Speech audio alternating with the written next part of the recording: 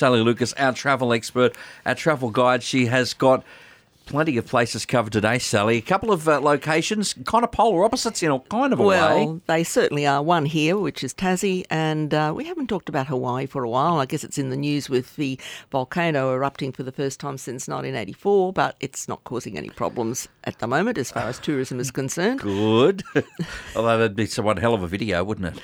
If you flew over it or not too close to it, actually, because that mightn't be good for the aircraft. That too. All right, that's where we're heading today, talking travel with Sally Lucas, who has decided to head south to the Apple Isle. Sally, plenty to talk about today in Tasmania. There is, and I'm always amazed at how much I can find to talk about in such a small state. It just has so much to offer. And you do the ACT before Christmas then? I challenge you. Really? Yeah. Okay, maybe. Maybe. So this is a town called Sheffield, and it's called the Town of Quirky Cultural Festivals.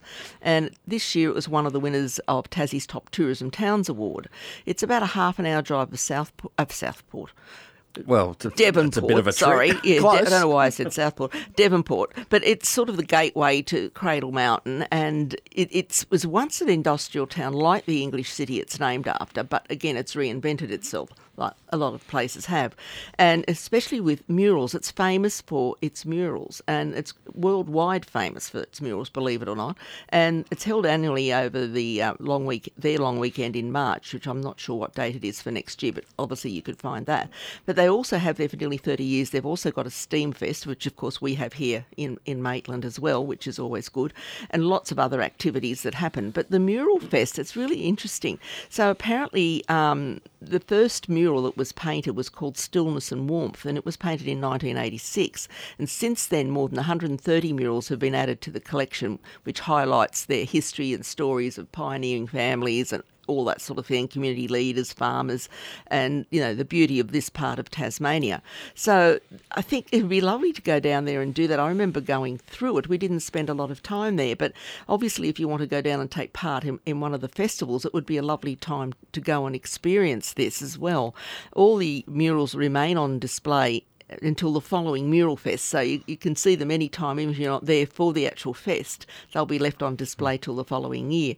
So they have all sorts of interesting things. They have street art competitions, they have painting murals by helicopters and unicycles and all sorts of interesting things. So, yeah, just keep that in mind. They've also got a medieval festival where they do Wasn't expecting that. No, the full armoured combat of the Sheffield Medieval Festival. So that happens as well. So that will be happening again. It hasn't happened, of course, with COVID for a while. But the next event is going to be for 2023, and that's going to be on the 12th of March from 11 till 4.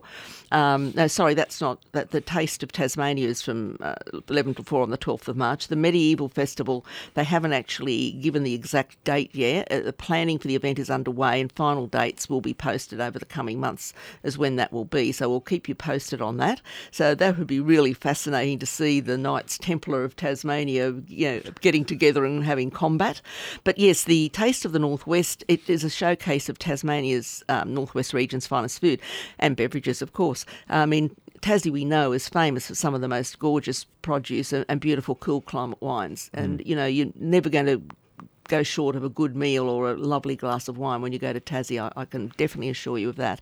And that'll be held in one of their beautiful picturesque parks, the King George V Park, which has got a beautiful mountain behind it as a backdrop. It's just a gorgeous setting.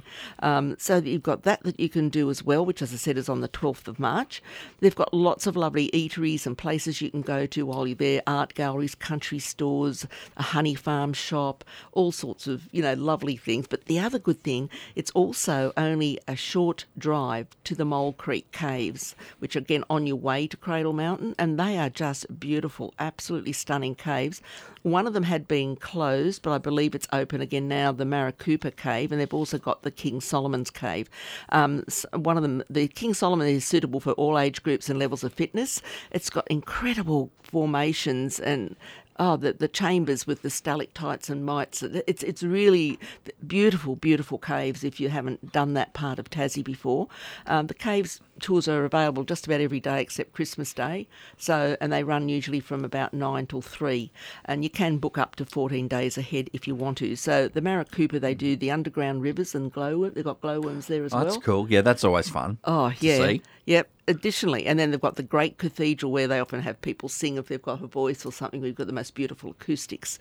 So it's an interesting part of Tassie to visit if you've not done that, and go down to Cradle Mountain. Because a lot of people will sort of go down to Hobart and go up the long windy way up through Queenstown and on that way, of course, into Cradle Mountain. But if you do it the other way, you're going to come through this lovely rolling countryside, beautiful caves, lovely waterfalls. It's really a delightful drive to do it in that direction if you have not done it. So yeah, and so much of Tasmania is still somewhat untouched as well. So oh yeah, I mean the national parks that you can visit are stunning. I mean you can do anything from the hardest of hard walks, in the national parks that can take up to a week, to lovely, more, if you like, easy walks or easier walks if you wanted to do, like, for example, the East Coast, where you've got the beautiful Bay of Fires walk, where you're walking along beaches as well as some little, cliff tops, and you're camping or glamping along the way. I mean, that's a beautiful one to do. There's another 3-day, the Three Capes walk. It's just a 3-day walk that you can do out of Hobart, which is a delightful smaller walk.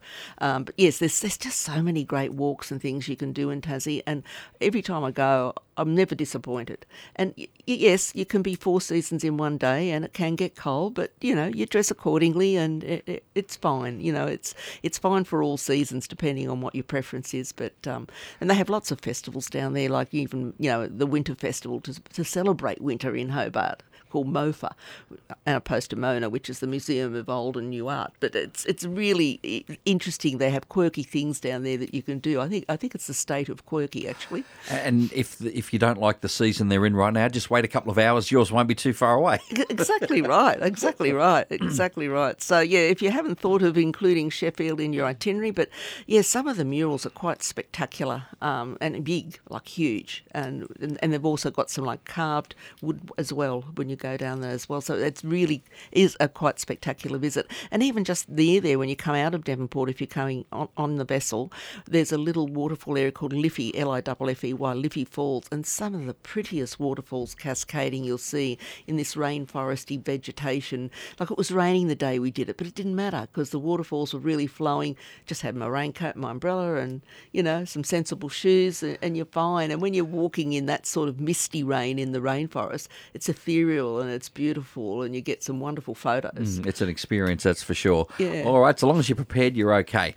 Yes, exactly. All right, there's a little bit of Tasmania. We'll do something a little bit different as we continue with Talking Travel. Over to Hawaii next with Sally Lucas on 2NURFM. She's recovered from the 4 seasons in one day aspect of Tasmania. Sally, now it's, what are we, summer all year long over in Hawaii? Virtually, Mark. Yeah, pretty much. You sort of must have read my mind. You're heading down that path. So, you think of winter anywhere and you think of cold, dark, stormy days, getting up, rugged up by a fireplace or whatever, but not in Hawaii, because it's a wonderful time of year to go there. From November to April is sort of like their winter season, and the temperature rarely drops below 23 degrees, but it's generally up in the mid to high 20s, so it's not too hot. It's perfect travelling time, when you want to travel, when you don't want to go on the absolute heat, where you might get your storms and get your hot days in July, August, whatever. So I'm just saying, go there at that time of the year. The other reason why I think you should go there at that time of the year, particularly if you're into surfing, it's when all your big surf rolls in. So if you want to go to Pipeline or, one of the other islands, Mauakai, where they have which they're having at the moment, of course, we've got Morgan Siblick over there doing well and so on. So yeah, if you're interested in surfing, the perfect time to just be wonderful. I must admit myself been there.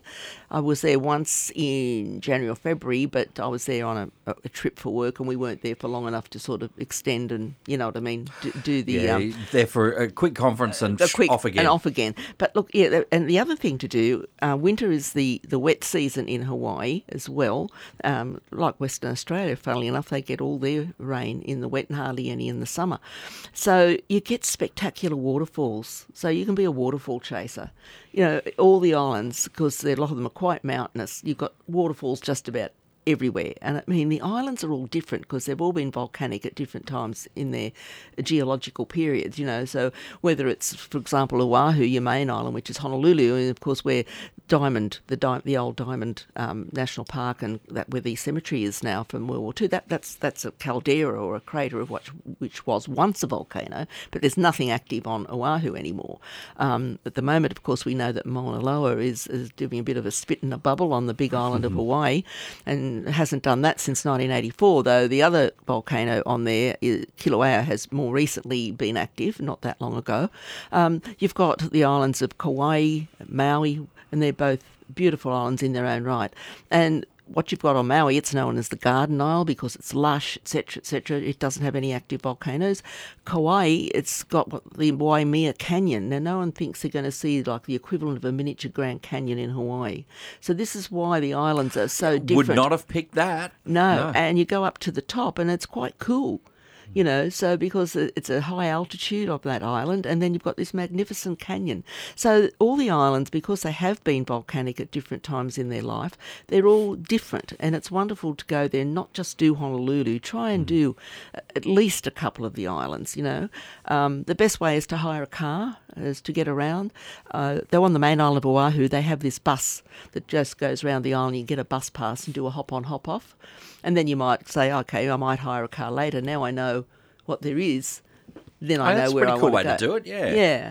And the thing is, when you go to the outer islands, a lot of the airports, because they're so hilly, whether like a lot of places in the world, your airport might be a way out of where you're staying or the central accommodation. So by the time you have to pay for a transfer or a taxi, it's usually cheaper just to hire a car. Then you've got it at your disposal. You pick it up at the airport. You've got it to get around the island, and you drop it back at the end. So yes, as we said, waterfalls. The other thing to do is do some of a helicopter or even a fixed wing flight over the islands. They're quite spectacular from the air. So that's another option while you're sightseeing there.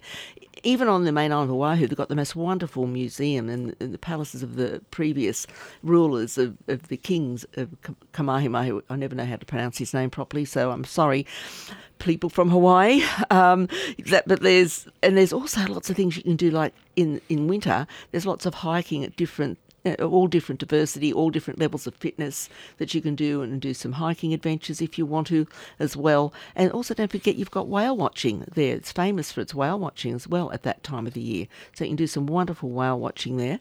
And they make their way into the warmer waters from Alaska.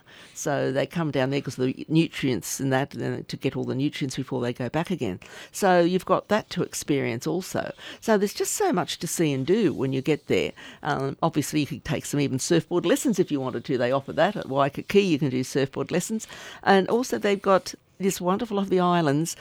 You don't have a lot of light, you know what I'm saying? So you've got that wonderful night-lit sky where they do some astrological tours at night time so you can experience the night sky.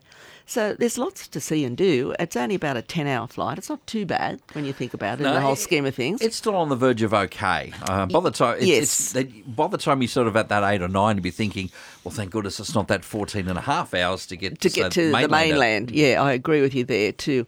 So Hawaii, if you've never done it in the winter months, it is a lovely time to go. Lots to see and do. Weather temperature's just perfect, I think, at that time of the year. So add it to your bucket list maybe for next year, or not now, of course, it's too late for this year, but certainly for next year. And just before I go, Mark, I just want to mention now that Japan's reopened again, just to remind people we can now do individual travel. Like for a while there it was only certain recommended tour companies, etc., which is great because their rail passes are absolutely magnificent to get around. You've got those wonderful Shinkansen and the very fast trains. They've just put on 2 more new ones that are just exceptional. So if you want to go around on your own and not, do a tour, you can get 7, 14 or 21 day rail passes, either first or second class. You've just got to use them within 3 months of when you've had them issued. And they're available for purchase here in Australia before you go. All right, a little bit more of talking travel on the way. Sally, you've done Tasmania, done Japan there briefly, and Aloha from Hawaii as well. The hot deals, we'll get into some of those next at 2 and URFM. Who knows? I never know where you're going to end up in this segment, Sally. It's just a bit of a Wheel of Fortune free-for-all, really. It is. I like to keep you on the edge, Mark. That's it. Now, this is a Europeans Northern Isles, including airfare, right? So it's a 17-night itinerary. You've got to book by the 13th of December to take advantage of this reduced rate package. So it's return air with Singapore Airlines into Amsterdam. You're getting 3 nights, 4-star accommodation in Amsterdam with breakfast, some sightseeing, and then you join a 14-night cruise on the Rotterdam, and you're sailing from there up into Norway, which is beautiful, and then you're doing a partial circumnavigation of Iceland, including Reykjavik, and some wonderful areas in Iceland that are just stunning. And then you come down into the top of Scotland as well. So you're going into one of the isles off the top of Scotland, and then you continue on then from there to Inverness, or Invergordon, which is the port for Inverness, South Queensferry, which is the port for Edinburgh. Then you end up back in Amsterdam again. What a lovely itinerary. Yeah, that sounds really cool. That Doing one. all that northern area. So you're starting on that one with an inside cabin starts from a touch over 7,000 and an outside cabin from a touch under 8. So you're getting 14 nights, of course, on your cruise is all meals. You're getting 3 nights in Amsterdam with breakfast, so there's not much to put your hand in the pocket for. Your return air is included, and of course also you have an exclusive package saving as a bonus on this of a beverage package, shore excursion, specialty dining and Wi-Fi. So you're really not putting your hand in your pocket for much at all. So I think that's really good value for money. Now, as I said, you've got to book by the 31st of December, and it's for the 22nd of August next year. Okay, so that's August next year. Now, I know a lot of people love this time of year too. It's England, which they haven't sort of had for a while, to do the cherry blossoms, I was about to say. It starts with Chelsea, the Chelsea Flower Show. As you can imagine, that was what I was going to say, Mark. And there's 2 lovely itineraries here, eastbound and a westbound tour that including that, but you're also going to Royal Tunbridge Wells, visiting some castles. You're going to Windsor, the Savile Garden there, the Chelsea Flower Show. There's 8-day itinerary in either direction, going to do that in next year, which I think is a beautiful time to go and see that wonderful, wonderful Chelsea Flower Show. I mean, we've won the awards there a couple of times ourselves for the Australian actual version, our version of the garden. I think the Queen even loved our version. So just keep that in mind. That's a lovely 8-day itinerary with lots of inclusions in it. It runs next year, and it's from around about $4,500. And going somewhere entirely different, this is a South Africa discovery. South Africa, again, is a beautiful country. It's very similar to Australia in lots of ways, because if you have a look where it is latitude, longitude, we've got similar climate, same seasons, etc., etc. And of course, everyone does and want both to like go. cricket. And both play cricket. Exactly right. Oh, exactly right. What else could you want? So it's a fully escorted tour. It's 12 days in April next year. Put your own airfare with this. This is a land-only package, but you're starting in Johannesburg, of course, and then you're going up to Victoria Falls in Zimbabwe. And Victoria Falls, if they're really pumping, they are just magnificent, absolutely magnificent. You do a guided walking tour of the falls as well, and of course it is one of the 7 natural wonders of the world. You can do also, which I did when I was there, you can do a flight over the falls early in the morning. Sometimes is a good time, or later in the afternoon when the animals come down to drink, and to see all that from the air is quite spectacular on the Zambezi River. Cape Town, it's just such a stunning city, really is. And of course Table Mountain is iconic. Everyone recognises Table Mountain. So you've got time there, and then you also go on to a private game reserve, the Korongwe Private Game Reserve, which is in the Kruger region, and you're staying at a wonderful safari camp there for quite a few days, so that's lovely as well. And you're having a lot of drives there, of course, to see all the animals, etc. So keep that in mind. That's April next year. That's great. And also just thought I'd mention that closer to home, the Lindblad Expedition, who has the smaller ship expedition cruising, you can save 25% at the moment on selected 2023 3 departures on a range of them through Polynesia, New Zealand, Micronesia, etc. And you've got up till the 28th of February even that gives you a long lead-in time, which is good. And also there's a lot of them have continued some of those Black Friday, specials we were having. Still lingering around. Some of them are lingering around. Princess Cruises get up to 30% off plus up to $300 onboard spending money.